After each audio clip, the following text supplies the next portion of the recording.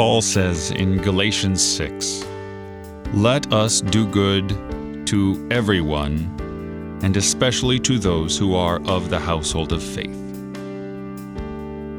Is this showing favoritism? Not at all. We are to show goodness and do for them as they need, regardless of color of skin, religion, orientation, maturity, to the elderly, to the young, black, white, anything in between, Christian, Muslim, Jew, atheist. We are called to serve them and do good to them. For such did Christ.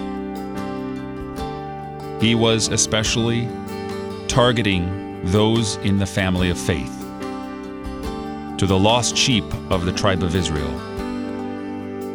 And we, as His branches, cannot but follow where that vine leads us.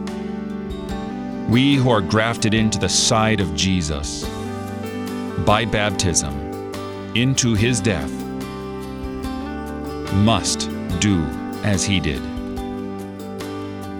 And so we do serve all that we can, but especially the household of faith. You're listening to Oratio, part of your morning drive for the soul, here on Worldwide KFUO. Christ for you anywhere, anytime.